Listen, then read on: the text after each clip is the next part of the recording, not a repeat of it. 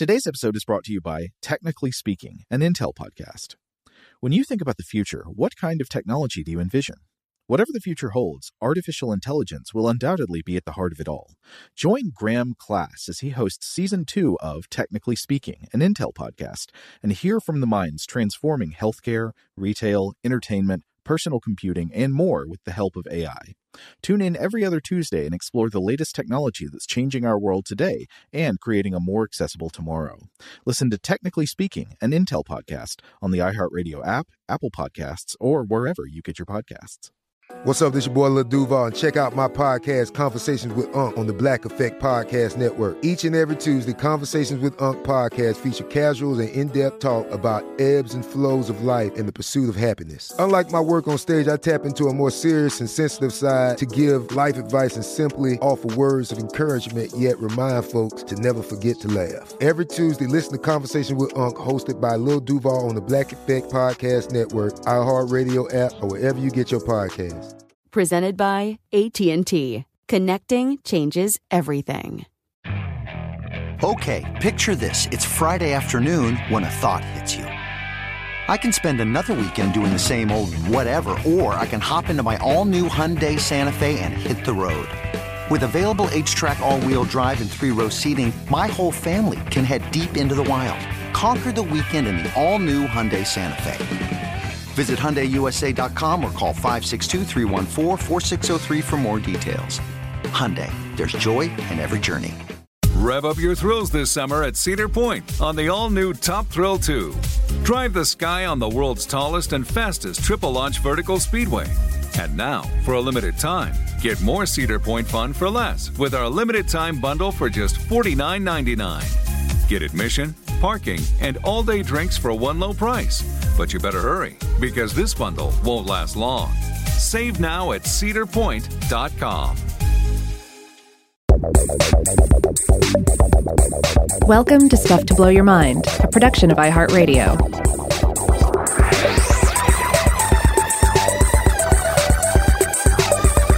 Hey, welcome to Stuff to Blow Your Mind. My name is Robert Lamb. And I'm Joe McCormick, and we're back with part 2 of our series on The GOAT. That's right. It's Halloween season, and for some reason, all of our Halloween episodes so far have been livestock-based, and this is part 2 of our look at the goat, a creature that in reality is, pretty gentle. Nothing too weird about the goat for the most part. Nothing nefarious, certainly.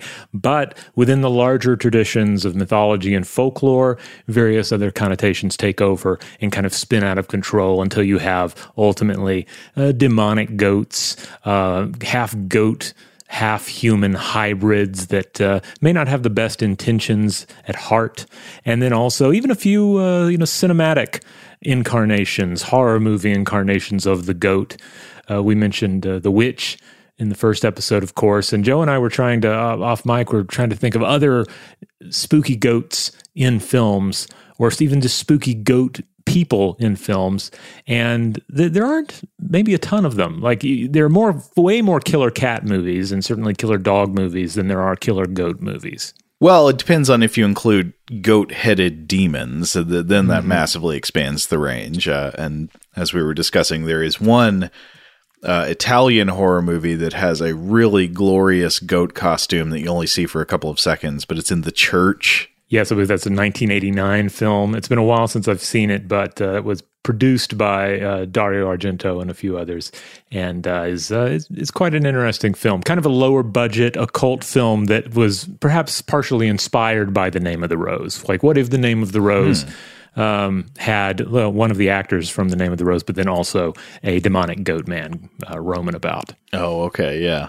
And of course, The Devil Rides Out, which we discussed on Weird House Cinema earlier in the year, that has a great goat man in it as well. But they're not as wonderful. Big old goat boy at a party. Yeah, yeah, probably one of the better ones committed to the screen. But you don't see them a lot. I think I've mentioned before. I think the first cinematic vision of like goat obsessed cultists was the movie adaptation of Dragnet. This was, I think, a 1987 film. Dan Aykroyd heavily involved in that. I think Christopher Plummer is in it as well and plays one of the cultists. And so there's scenes of some sort of a Hollywood black mass thing going on, and people wearing goat leggings and goat heads and so forth. You're saying that's the first one you remember seeing? That's the first one I remember seeing as a kid, because that was, I think, essentially supposed to be a family movie, though I remember there being plenty of elements in it that were maybe not so family friendly. But it was the 80s. Oh, and Seth just poked in to mention, of course, Pan's Labyrinth, Guillermo del Toro's film, which does have a fabulous Pan incarnation as well as some other just fabulous creatures.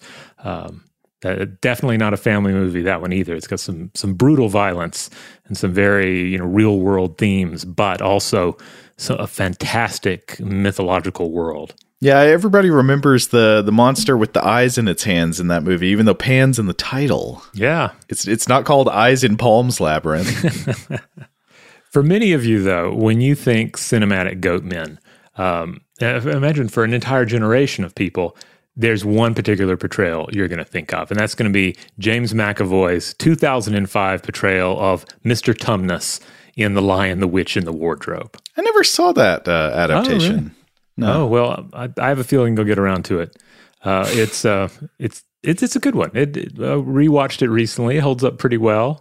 It's got some great creatures in it, and of course, in addition to James McAvoy, we have a tremendous Tilda Swinton performance as the White Witch. So those two elements are alone are enough reason to check it out. Does the movie have Turkish Delight in it? Oh, of course. You can't not have Turkish Delight in it. So I was thinking about Mr. Tumnus because we were talking about satyrs and fauns in the last episode, and I realized that this is pretty obvious modern fictional presentation of particularly a faun in this situation. He's described as a faun. Of course, appears in C.S. Lewis's Narnia book, The Lion, the Witch, and the Wardrobe, and various adaptations of that work. And despite all of the various connotations of the satyr and the faun that Lewis was obviously quite aware of, Mr. Tumnus is a rather compassionate figure and not at all a nasty old he-goat. About the worst thing you can say about him is that he's technically working for the White Witch. He's technically prepared to poison one of the children and then deliver her to the White Witch. But then he quickly betrays the White Witch to help the children of Earth. Yeah. So while he's not really portrayed for the most part as a sexual being, still James McAvoy's 2005 portrayal has perhaps a little bit of unintended allure to it. I think it's one of those situations where even if you try and strip those elements away from the visual satyr or faun, if you then recreate the faun, especially using an actual person, an actual actor, you cannot help but evoke some of its symbolic essence. Lewis, by the way, also wrote a poem titled The Satyr, which also seems to dwell on the creature's more sublime qualities.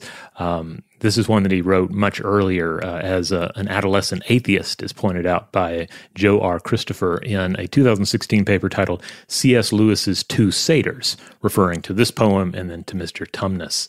I thought I might read just a little of this poem. You can find the whole thing at allpoetry.com, but it begins like this. When the flowery hands of spring forth their woodland riches fling, through the meadows, through the valleys goes the satyr caroling. From the mountain and the moor, forest green and ocean shore, all the fairy kin he rallies, making music evermore. See the shaggy pelth doth grow on his twisted shanks below, and his dreadful feet are cloven, though his brow be white as snow. And it goes on from there. It's a fun little poem. Now, Christopher's write-up is, I think, a pretty interesting analysis, as long as you're in for sort of at times a psychosexual interpretation of a Narnia book, which I realize is not everyone's cup of tea, but still, I think it's quite interesting. And he points out that while Mr. Tumnus is largely de-satirized, faunized, if you will, there are still hints of the basic nature he is overcoming and being civilized and so forth. Mentions of times when, quote, and this is from The Lion, the Witch, and the Wardrobe, quote, the woods were green and old Silenus on his fat donkey would come to visit them, and sometimes Bacchus himself, and then the streams would run with wine instead of water, and the whole forest would give itself up to jollification for weeks on end. Jollification. Yeah. So Christopher ultimately writes in this paper, quote, if one compares Lewis's two satyrs, one finds that both are about the split in the male human. Partly he is led by reason, by wisdom and high thoughts, by family mores and philia, and partially he is driven by sexual or bestial or devilish and or traitorous impulses. The satyr attracts fairy maidens by his unhappiness. Perhaps he is unhappy because women flee from him, but more likely, as suggested before, he is unhappy because he has self-divided himself about his relationship to women. The faun, Mr. Tumnus, shows that a man can control his impulses, his animal or devilish side, and treat a woman well. Huh. Well, I don't know quite what to make of that because I haven't read this book since I was a kid. Yeah, I listened to the audiobook version of it in recent years, so it's a little fresher on my mind as well. But I'd love to hear from everyone out there, because I know we have there are a lot of people out there who either grew up on these books or these movies and maybe thought one way about them at one point in their life and thought another way much later. But Mr. Tumnus is still there, standing essentially naked in the snow. I think he's wearing a scarf in the movie version, but otherwise looks very naked, except for the goat fur. Okay, well, in the previous episode, we were talking about the question of why the cultural association, especially stemming from Christian continental Europe, between goats and devils, or between goats and wickedness. Where does this association come from, especially given that it's not universal, of course? It's not like every culture thinks goats are evil. So what are the origin points? And I think we can possibly find some points of inspiration for this mental link between goats and demons in the biblical tradition itself, going all the way back to the Torah. One of the most prominent appearances of goats in the Hebrew Bible is the prescription for the Day of Atonement, or Yom Kippur. Yom Kippur is the holiest day of the year in Judaism. It is a day dedicated to the ritual cleansing of sin. And the ritual is described in the book of Leviticus, chapter 16. As a prelude, the Lord is talking to Moses, and the Lord tells Moses that Aaron, the high priest, he can't just come into the presence of the Ark of the Covenant at any time, or God may appear in a cloud upon the cover of the Ark and kill him. And this is coming after God has already struck out from the Ark and killed people who did the wrong thing with it, who maybe brought strange fire before it. Instead, at an appointed time, the high priest will bathe his body in water and will put on special holy vestments, and then he can enter into the presence of the Lord, or the presence of the Ark, to give offerings. And then regarding the Day of Atonement, we're told the following. This is from the NRSV, beginning chapter 16, verse 5. He shall take from the congregation of the Israelites 2 male goats for a purification offering, and 1 ram for a burnt offering. Aaron shall offer the bull as a purification offering for himself, and shall make atonement for himself and for his house. He shall take the 2 goats and set them before the Lord at the entrance of the tent of meeting, and Aaron shall cast lots on the 2 goats, 1 lot for the Lord, and the other lot for Azazel. Aaron shall present the goat on which the lot fell for the Lord and offer it as a purification offering. But the goat on which the lot fell for Azazel shall be presented alive before the Lord to make atonement over it, that it may be sent away into the wilderness to Azazel. And in the tradition of the Second Temple, as described in the Mishnah, this ritual is understood to mean that 1 goat is sacrificed to the Lord for purification, and the other goat becomes a scapegoat. That word scapegoat in the English language, I believe, comes from the William Tyndale translation of the Bible. William Tyndale, by the way, executed for heresy, even though he gave us most of the English translation that would end up in the King James Bible. Oh, wow. But so that English word scapegoat there is an attempt to translate the concept of the goat for Azazel from the Day of Atonement. So this is a goat that is ritually designated as a vessel for the sins of the Jewish people.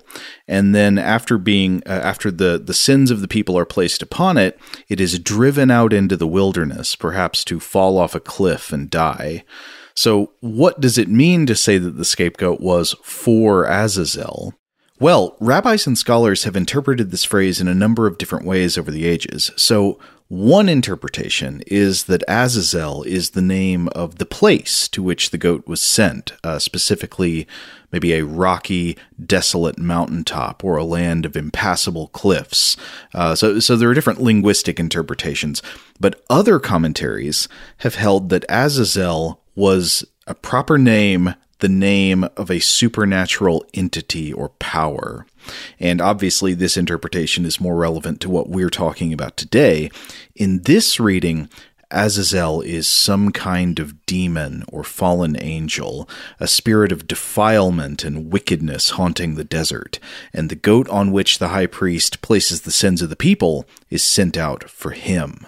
And so despite the fact that in this ritual, actually both the Lord and this demonic figure each get one goat, the scapegoat, the goat that carries the sins of the people away to meet a filthy devil in the wasteland, I think might be the more salient image, kind of in the same way that even in most early Christian literature that gets into the idea of the afterlife, descriptions of hell tend to be more vivid than descriptions of heaven, just because of, I don't know, certain features of human psychology. Yeah, I suppose, I guess in a lot of these traditions in which hell is described too, those very descriptions of hell are kind of the oftentimes one of the only available avenues into which you can pour your dark imagination.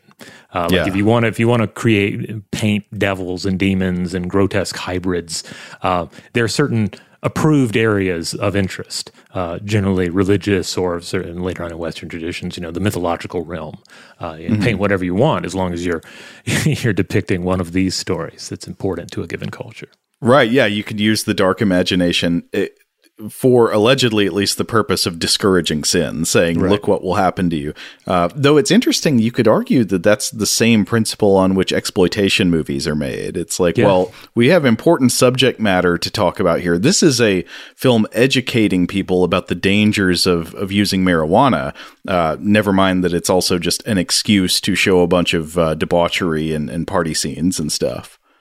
The other thing about this scapegoat scenario, and I was thinking, it kind of matches up with some stuff I was thinking about recently, because I started using a new meditation practice that I was taught called, it's rather simple. It's just called Leaves on a Stream, where you take a particular thought and you sort of externalize yourself from that thought. You realize that you're thinking that thought. And you imagine yourself at a stream. You imagine yourself taking that thought, placing it on the leaf, and letting it float down the stream away from you. And that's all there is to it. It's a very simple exercise of removing yourself from a thought and then sending that thought away. Not trying to avoid thinking that thought or avoid feeling that feeling, but acknowledging it and then letting it go. And after using it and finding it rather helpful the last couple of weeks, I was thinking, well, I wonder how much of this is present in various religious practices throughout history. The simple concept of like acknowledging something and then sending it away. It seems like it may line up in some ways with this sort of practice as well.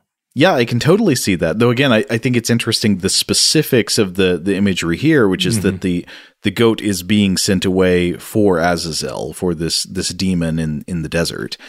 And you can obviously see how this standard tradition of Yom Kippur could later give rise to a mental association between goats and the creatures of hell, because the goat is being sent out to meet this devil. Yeah, what does he do with these goats? Do they just hang out with him? Or do they morph into strange goat creatures? Does he eat them? Either way, it would make you maybe think twice about seeing a feral goat in the wild. which is something to think about. I mean, even though these are domesticated species, you'll end up with feral goats out there. And I can imagine there might be something kind of haunting about a feral domestic species that you encounter. It's kind of like a ghost town or a haunted house. Oh, yeah, absolutely. And I also want to be clear that the overall format of the scapegoat ritual is not unique to Jewish tradition. The scapegoat rituals of various kinds are used in a number of ancient cultures, in many instances not involving goats. For example, ancient Greece, I think especially like Athens and Ionia, would sometimes banish human scapegoats to appease the gods and avoid some kind of bad fate, such as in the festival of Thargelia, which was a festival of Apollo, where it said that often a couple, like a man and a woman who were despised in some way or who were considered physically ugly or for some reason were not wanted by the people would be selected, and then they would be paraded around the town and they would be whipped with branches, like branches of trees or pieces of vegetation that I think was supposed to symbolize a kind of transference of guilt or impurity of some kind from the people onto the couple, and then they would be banished outside of the city, exiled, presumably to die outside in the wilderness. Well, we're not advising anyone try that out. What? that doesn't sound helpful to anybody. No, I think Thargelia we can safely put to rest. Yeah. Shout out to Astepro for sponsoring this episode and providing us with free samples. Rob, as the local host with allergies here, they sent you some of their nasal spray to treat your allergies. What was your experience like? Yeah, that's right. I always wrestle with the pollen a bit when it rolls in during the spring, so they sent me the little nasal spray. I tried out the product, and yeah, it sure did help me get on top of my symptoms for the day. And it's so fast acting, it was already kicking in before I left the house. Astepro is a first-of-its-kind nasal allergy spray. It's the fastest 24-hour over-the-counter allergy spray. It starts working in 30 minutes, while other allergy sprays take hours. Astepro is the first and only 24-hour steroid-free allergy spray.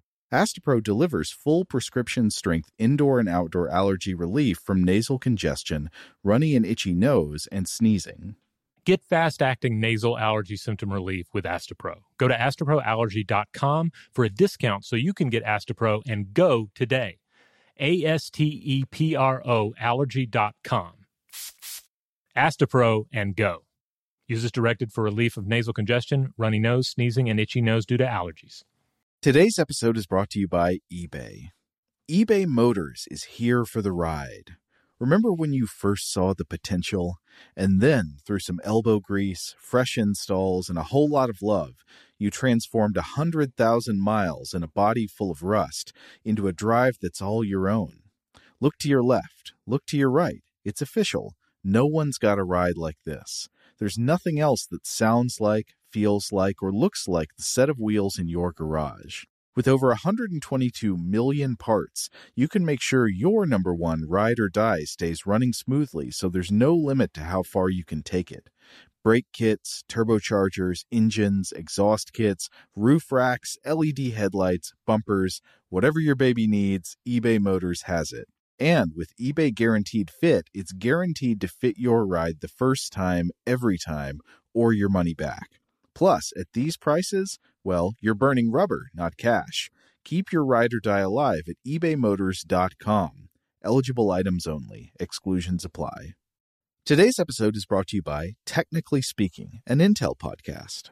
When you think about the future, what kind of technology do you envision?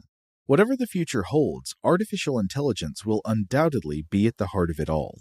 Join Graham Class as he hosts Season 2 of Technically Speaking, an Intel podcast from Ruby Studio in partnership with Intel. Explore the future of technology that's rapidly evolving our world today with the help of AI. There's still so much work and research needed to fully understand the power and potential of AI, and Intel is at the forefront of implementing AI in revolutionary technology that's changing the world we live in for the better. In each episode, Graham interviews the minds transforming medicine and healthcare, retail, entertainment, personal computing, and more while pioneering new uses for AI in these spaces. Tune in every other Tuesday and explore the latest technology that's changing our world today and creating a more accessible tomorrow. Listen to Technically Speaking, an Intel podcast on the iHeartRadio app, Apple Podcasts, or wherever you get your podcasts. Today's episode is brought to you by Visible. If you haven't heard of Visible, now you have. They're the wireless carrier that's making wireless visible. It's in the name. Get a one-line plan with unlimited 5G data powered by Verizon, just $25 a month, every month, taxes and fees included. Having a one-line plan means you only need you to save. No estranged roommates, exes, cousins twice removed, or AI-powered humanoid robots needed. And because $25 a month really means $25 a month, you can call, text, stream, whatever, as much as you want without worrying about getting dinged at the end of the month. No hidden fees, no surprises. No, really. It's like the old saying goes, you can't judge a book by its cover, but you can judge a company by its name. So spread the word. Tell all your friends there's a wireless company out there with transparency in their name, and they're called Visible. Start saving on wireless today at Visible.com. Monthly rate on the Visible plan for data management practices and additional terms, visit Visible.com. Okay, I've got another biblical association between goats and sin or evil or impurity. This one comes from the New Testament. This comes from Christian traditions. Some people will probably be familiar with the story of the sheep and the goats in the New Testament. One passage to zero in on here is in the Gospel of Matthew, chapter 25. And for context, this is part of the so-called Olivet Discourse, which is a discourse in which Jesus is giving a bunch of teachings that are full of apocalyptic statements about what is going to happen when the Son of Man comes. And these appear in all three of the synoptic Gospels, Mark, Luke, and Matthew. And they've got different kinds of predictions. There might be like earthquakes and disasters and the destruction of the temple and so forth. But one of the things described happening when the Son of Man comes in glory begins in Matthew chapter 5, verse 31. And to quote from the NRSV, it reads, "When the Son of Man comes in glory, and all the angels with him, then he will sit on the throne of his glory. All the nations will be gathered before him, and he will separate people one from another, as a shepherd separates the sheep from the goats, and he will put the sheep at his right hand and the goats at the left." I definitely remember growing up hearing this in church. And I mean, on one level, it's like, okay, he's separating people, like good from bad. But I never really understood like the sheep-goat duality aspect of this. I'm kind of like, well, a sheep and a goat, I mean, I've been around both of them at petting zoos, and it's not like one is grosser than the other or anything, or that one's sweeter than the other. They're both domesticated farm animals, and just one, the goat, has a lot more personality than the sheep, in my opinion. I remember being confused too. It's actually one of a number of comparisons or parables or stories in the New Testament that kind of don't make sense if you're not familiar with like an ancient agricultural context. Like tons of these stories are about agriculture, and like I don't know what reaping and sowing are and stuff when I'm a little kid. I'm not a farmer, so I don't know what to think about this stuff. Yeah, but a lot of it ends up just being picked up anyway, and people are like, yeah, you want to be a sheep or a goat? Of course you want to be a sheep.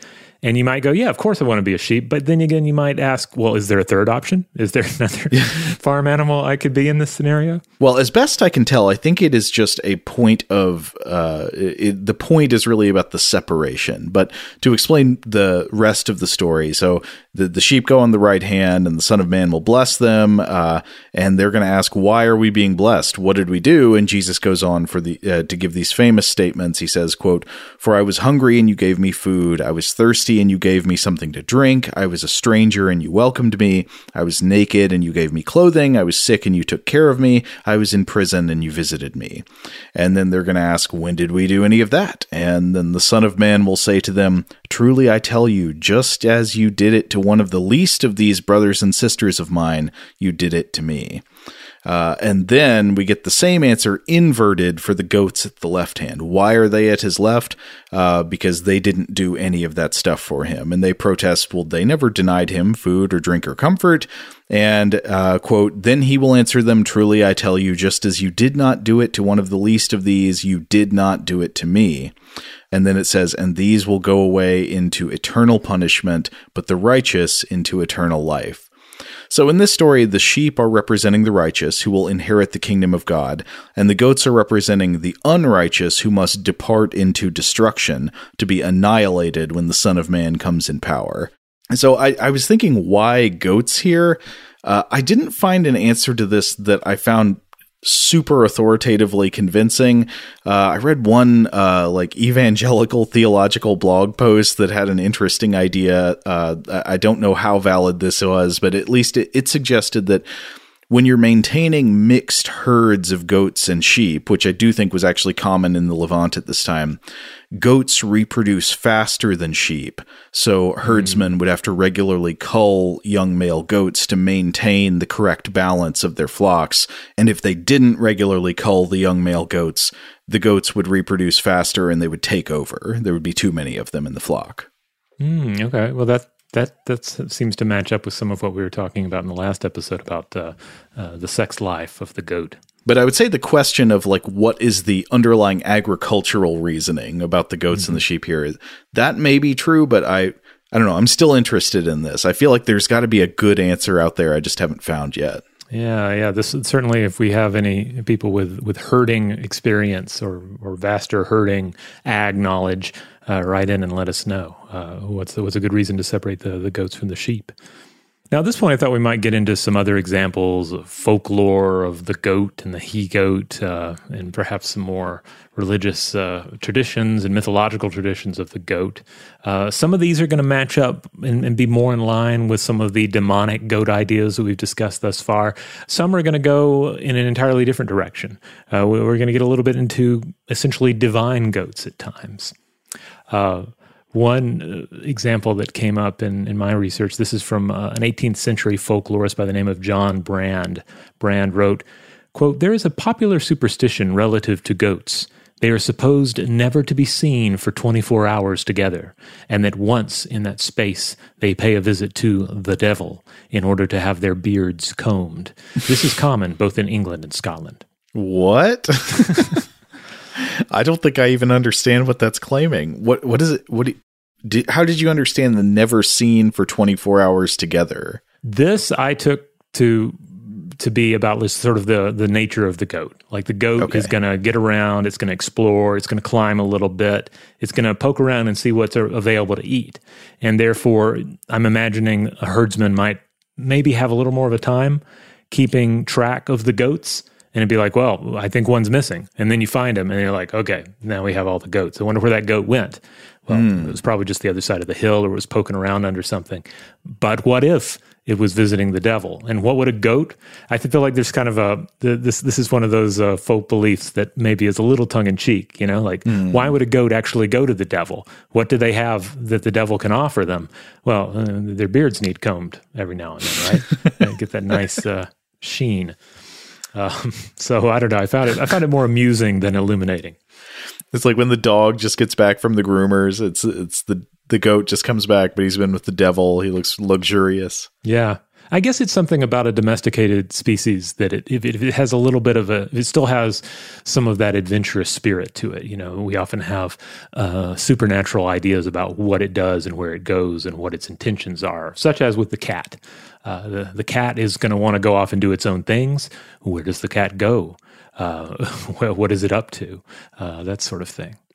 Now, an interesting paper I was looking at is a paper titled "A Note on Goats, Defoe on Crusoe's Devil" from 1998, and this is by Aaron Santiso. This, of course, is referring to Robinson Crusoe by Daniel Defoe. Robinson Crusoe, not a work that I think I've ever read, but I've certainly, seen various film or even cartoon adaptations of it over the years. Maybe I read it in school, but it's been a very long time. I think when I was a kid, I had a children's abridged and adapted version of it, which is weird to think about. I think that may have been how I encountered it as well. But this was still an interesting paper to read. I didn't know I did not remember there being any goats in it, but that seems to be the case. The author here writes that by the 18th century, old goat and goat foot were popular euphemisms for Satan, and the devil was said to take the form of a goat, and the image of Satan was often depicted as that of a robed, goat-headed man. That kind of became the staple image. Mm-hmm. But apparently, to explain the title of the work, there is a bit in Robinson Crusoe where he encounters goats. And at the same time, Daniel Defoe wrote an entire book on the perceived presence of Satan in global affairs, the political history of the devil from 1726. Funny with that title, that could be either a really interesting book of historical scholarship, or that could be a wild conspiracy tract. Yeah, it's another work I've not read. I only have just a brief summary's understanding of it. But at any rate, I thought it was worth mentioning. Real quick, a couple of goat man type creatures that seem related in some cases to the satyrs and the fauns that pop up in the encyclopedias of Carol Rose. There's the Bachmann. This is a goat man of German folklore used as a nursery bogey to keep kids away from the forest. So don't go near the forest, then the Bachmann might get you. And of course, in imagining a Germanic goat man, we of course can't help but think of the Krampus creatures as well. Oh yeah, I was gonna bring up Krampus, but also as a brief refresher on the idea of a nursery bogey, this was an idea we explored in our series on Ginny Greenteeth from a few Octobers back. Which is a famous nursery bogey. I think the concept of a nursery bogey is a monster that is specifically designed to warn children away from some type of dangerous behavior. Yeah, and we actually mentioned nursery bogeys in the last episode, talking about Goya. Yeah, talking about Goya, and the one bit about the watch out for the boogeyman. It was both it was a kind of a takedown of parents engaging in supernatural ideas to scare obedience into their children, and at the same time like preparing them for adulthood full of supernatural beliefs.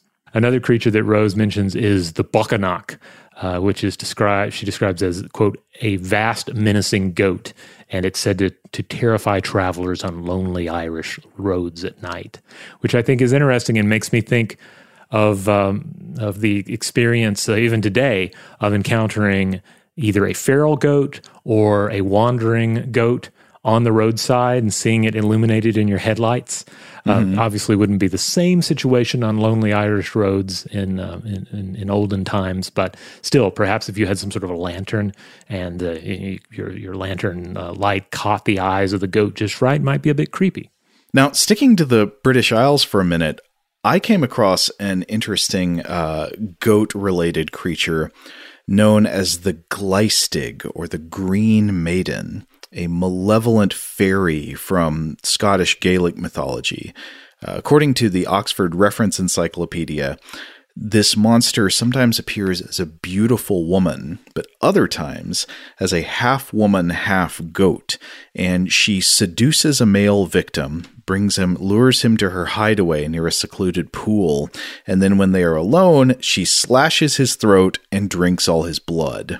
And I thought this was interesting because it echoes the idea of goats as sort of a sexual danger in some way, except usually it's like the idea of a lusty he-goat that is that kind of mythological threat. Here, instead, it is an evil fairy woman who seduces male victims. Interesting. Though it's also noted that in other variations, the Gleistig is not dangerous and is a helpful creature who protects children and the elderly. That's an interesting one. Yeah, I hadn't heard of that one. Now, in Norse tradition, we have a pair of giant goats that are rather famous. They are Tangrishner and Tangdroshner. They are two giant goats that pull the chariot of Thor across the skies in Norse mythology. I may have butchered their names a little bit, but those are translated as Tooth Gnasher and Tooth Grinder, and these are depicted in the latest Thor movie as well as screaming goats. Screaming like the goats from the internet video? Yeah, just screaming the whole time. It's pretty amusing. There's some amusing stuff in that film. Now, another creature I came across is the Yale or Centaur. This is a mythical beast found in European mythology and ultimately European heraldry, described by Pliny the Elder.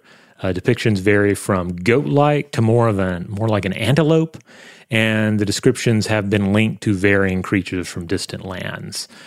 So this is where we kind of get into, we mentioned this in the last episode, when you're dealing with either mythological creatures, folkloric creatures, or accounts of actual creatures in distant lands, the translation of them may take on different forms. It might end up being a little more goat-like. It might be more horse-like, and there are examples where it might take on the forms of other animals. It reminds me too of Europeans going out into the world and discovering new fruits and thinking, oh, what kind of apple is this? Oh, we will call it the pineapple. Like, what kind of strange goat is this? We will interpret this idea of a new creature by using the goat as a base point. Now, another creature that I read about is the Zlatorog. This is a white, golden-horned goat in the traditions of Slovenia. And the basic idea here is that this is a fabulous, it's not only is it a big goat, almost like a ram-like creature, it also has horns that are gold, presumably real gold. So, of course, hunters want it. Hunters go out, they chase it around, but this is a smart creature. This is a savvy creature, and it may well lead you over a ravine where you fall to your death. The creature is also known as, or is translated to just being called Gold Horn, and it also seems to be the mascot of a Slovenian beer. So, if anyone out there is a fan of international beers, or if you have any drinkers of this particular beer, I would love to hear your thoughts on it. I looked it up on Beer Advocate. It has a score of 73 there, which I guess that's okay. It says okay right here, 73. Okay, must be an okay beer. Rob, I have had this beer. What? Oh, do tell. I drank this when I was in Slovenia. Yeah, so in Slovenia, I don't know if it's still this way, but when I was there, it seemed to me there were basically two types of beer. There was Union, which is spelled like the English word union, and there was Lashko. And I recall thinking that it seemed like the bars were divided by which beer they sold. I don't know if that's really true, but it seemed that way to me. So you'd have like an Union bar and a Lashko bar. And it's like, do you want to go to the place that has Lashko, or do you want to go to the other place? And for whatever reason, I ended up on the Lashko side. So I was drinking those. I think I only had a couple of Unions. You didn't have enough to fall into a ravine. That's the important part. No. To be fair, I know I drank Lashko. I don't know if it was the Zlatorog variety. I think it probably was, because it looks like that's one of their flagship beers, but I can't be positive it was. Because it looks like there's also like just, Lashko Light and stuff like that. But I think I had this one. I definitely had plenty of Lashko. Awesome. Well, that's fabulous. Question answered. But then of course, if anyone out there has more experience with this beer, write in, let us know. Yeah, I would appreciate Slovenian listeners to clarify my memories. Are there actually Lashko bars and Union bars, or is that just all mixed up in my head? Another thing about drinking in Slovenia was I remember everywhere I went, people would show up with wine in unlabeled jugs. They'd just have these glass jugs of you had red wine and you had white wine, and it wasn't like, oh yeah, it's this vineyard, this vintage. It's just a jug of wine. I don't know where it's from. Yeah, in travel, one of the many things that's great about traveling is, of course, finding out if there is a local drinking tradition, what is it? And if there is a local beer or a national beer, what is that? Not being a beer enthusiast, they all tend to kind of taste the same to me. But there's something that's kind of fun about traveling to a place and then having the national beer of that particular country. I also remember in Slovenia a very fruity type of liqueur called Slivovitz that I think the innkeeper where I stayed would like give us in the morning. That's how you start your day. Today's episode is brought to you by eBay. eBay Motors is here for the ride. Remember when you first saw the potential? And then, through some elbow grease, fresh installs, and a whole lot of love, you transformed 100,000 miles and a body full of rust into a drive that's all your own. Look to your left. Look to your right. It's official. No one's got a ride like this. There's nothing else that sounds like, feels like, or looks like the set of wheels in your garage. With over 122 million parts, you can make sure your number one ride or die stays running smoothly so there's no limit to how far you can take it. Brake kits, turbochargers, engines, exhaust kits, roof racks, LED headlights, bumpers, whatever your baby needs, eBay Motors has it. And with eBay Guaranteed Fit, it's guaranteed to fit your ride the first time, every time, or your money back. Plus, at these prices, well, you're burning rubber, not cash. Keep your ride or die alive at ebaymotors.com. Eligible items only. Exclusions apply. Today's episode is brought to you by Technically Speaking, an Intel podcast. When you think about the future, what kind of technology do you envision? Whatever the future holds, artificial intelligence will undoubtedly be at the heart of it all. Join Graham Class as he hosts Season 2 of Technically Speaking, an Intel podcast from Ruby Studio in partnership with Intel. Explore the future of technology that's rapidly evolving our world today with the help of AI. There's still so much work and research needed to fully understand the power and potential of AI, and Intel is at the forefront of implementing AI in revolutionary technology that's changing the world we live in for the better. In each episode, Graham interviews the minds transforming medicine and healthcare, retail, entertainment, personal computing, and more while pioneering new uses for AI in these spaces. Tune in every other Tuesday and explore the latest technology that's changing our world today and creating a more accessible tomorrow. Listen to Technically Speaking, an Intel podcast on the iHeartRadio app, Apple Podcasts, or wherever you get your podcasts. Today's episode is brought to you by Visible.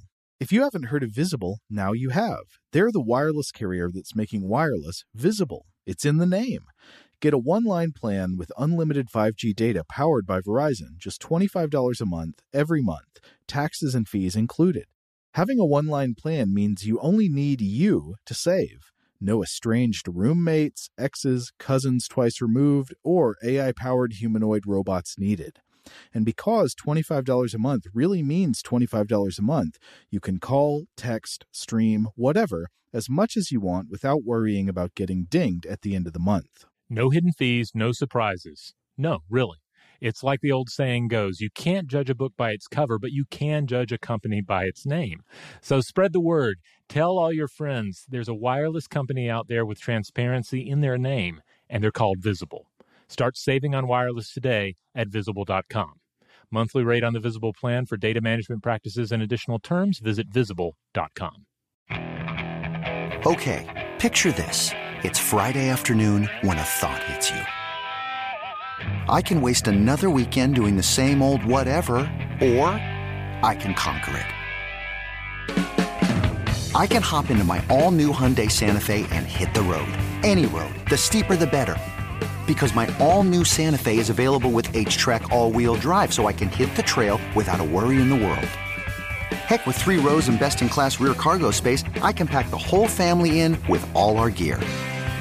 We've got available dual wireless charging for our phones, so we'll never lose touch with civilization, and we won't lose touch with the primordial power of Mother Earth.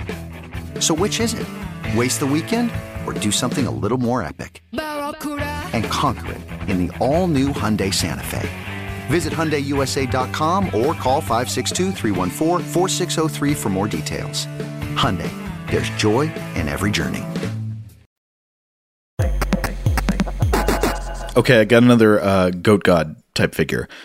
So in pre-Christian Basque mythology of the Basque people, there was a deity known as Mari, M-A-R-I, that was sort of a queen of the gods, a supreme female deity in the Basque pantheon, and she would be depicted as like flying around and through the air in a chariot, but also sometimes as riding on a ram.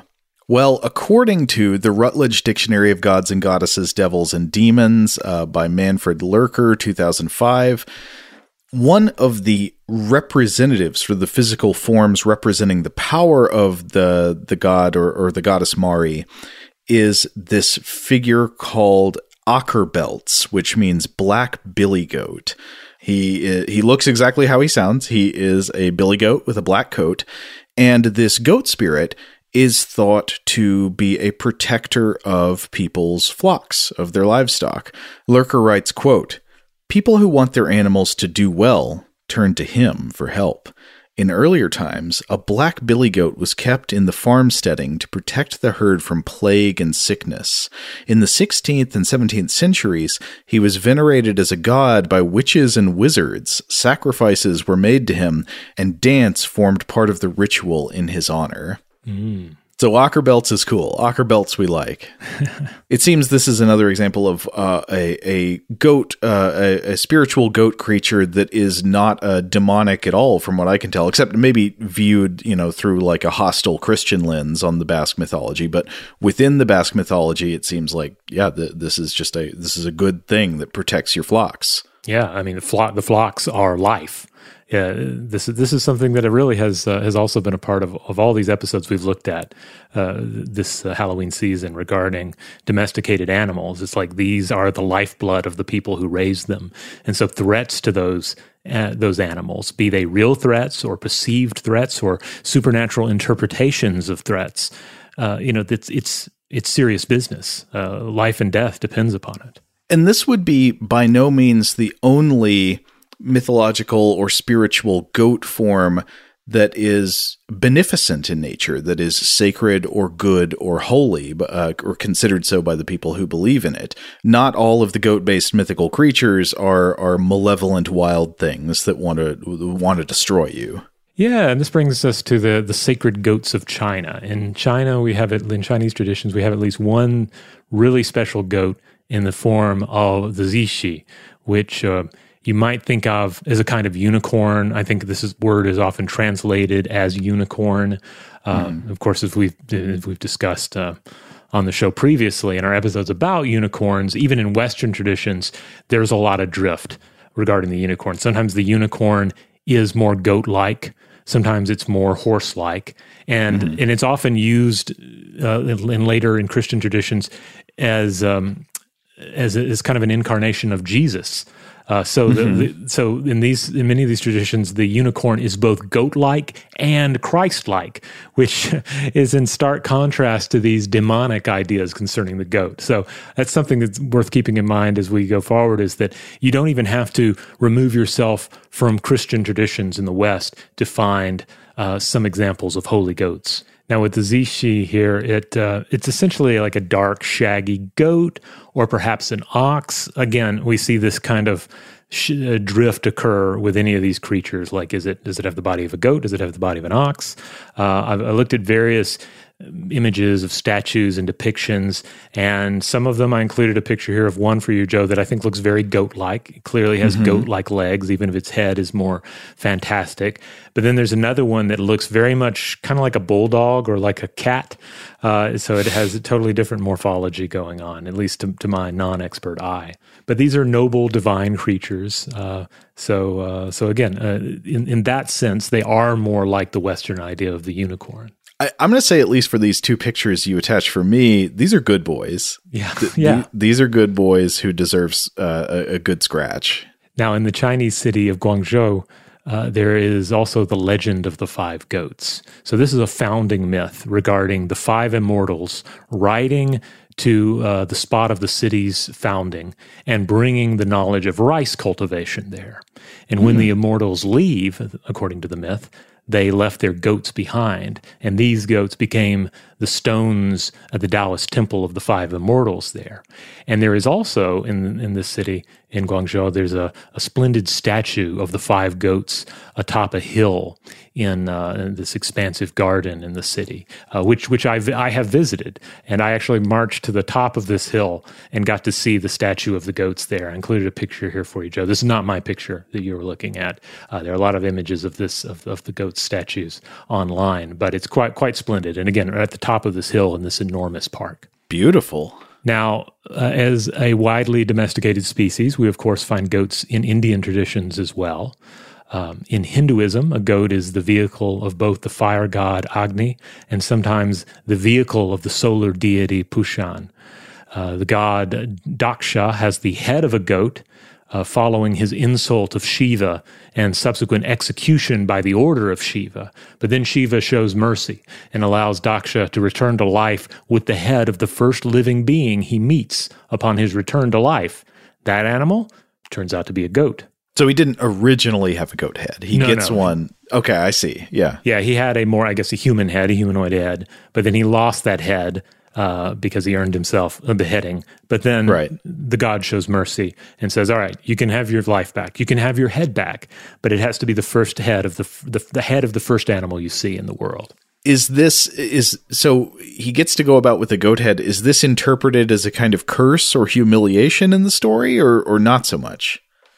I'm not so sure about that because you're getting into, I guess, a deeper question of how is the goat perceived in India and in Hindu culture. Mm-hmm. I was reading about this particular tale in Nanditha Krishna's Sacred Animals of India, and according to this author, the tale is often used to justify goat sacrifices, as Daksha was essentially the sacrifice of Shiva. Albeit with a pre-goat head, and it's execution and sacrifice, trying to draw parallels there. Mm-hmm. Goats are also a sacrifice to the mother goddess, according to Krishna here, and sometimes to Kali as well. Man, there is so much goat lore. You could have an entire Wikipedia-style goat database just for goat backstory, goat lore, goat mythology. Yeah, internet goat database, yeah. I can see that working. I mean, there's just a lot of it, and I think it comes down to what we've been discussing here. It has been such a part of human traditions for so long. We've spent plenty of time watching goats, comparing ourselves to goats, comparing our ways to the ways of goats. And then out of that, all of these various fanciful ideas emerge. Those ideas kind of then breed with each other. And we are left with all these interesting traditions of the divine, the demonic, and everything in between. Okay, I think we have to call it for this episode just for time, but we've got more goat stuff to talk about. That's right. We'll be coming back in the next episode with discussions of Egyptian traditions. We'll get into occultism a little bit, goat intelligence, wars on goats. There's a lot more to talk about. But certainly in the meantime, feel free to write into us, particularly if you have experience with any of or background in any of the traditions that we've discussed here and would like to share more about them. If you have personal experience with goats, if you have lived any part of your life among the goats, you probably have insight to share, and we would love to hear from you. You can catch up on all our episodes in the Stuff to Blow Your Mind podcast feed. On Tuesdays and Thursdays, we have our core episodes. On Wednesdays, we do a short form artifact or monster fact. On Mondays, we do listener mail. And on Fridays, we do Weird House Cinema. That's our time to set aside most serious concerns and just talk about a weird film, like The Devil Rides Out. So if you want some more discussion of goat people, I think that may be the only goat film we've watched. Perhaps your memory is better than mine and you can remember another goat that's popped up. That's the only one coming to mind, but I don't know. Our back catalog is starting to get kind of long. So we're finally reaching the point where I am forgetting which movies we've covered. Yeah, I think this week's film will be the 90th film that we have looked at on Weird House Cinema. It's been a wild ride so far. Yeah. But we have miles to go before we sleep. A wild goat ride to nowhere. Yeah. Huge thanks, as always, to our excellent audio producer, Seth Nicholas Johnson. If you would like to get in touch with us with feedback on this episode or any other, to suggest a topic for the future, to shed some light on goats, to share personal experience about goats if you are a goat herder yourself, or if you just want to get in touch and say hi, any of that's fair game. You can always write us at contact@stufftoblowyourmind.com.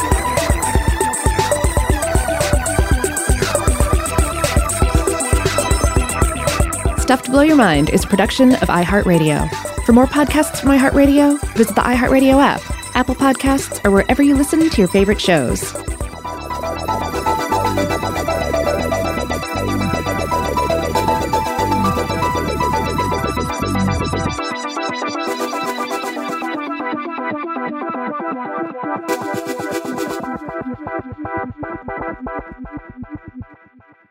Today's episode is brought to you by Visible.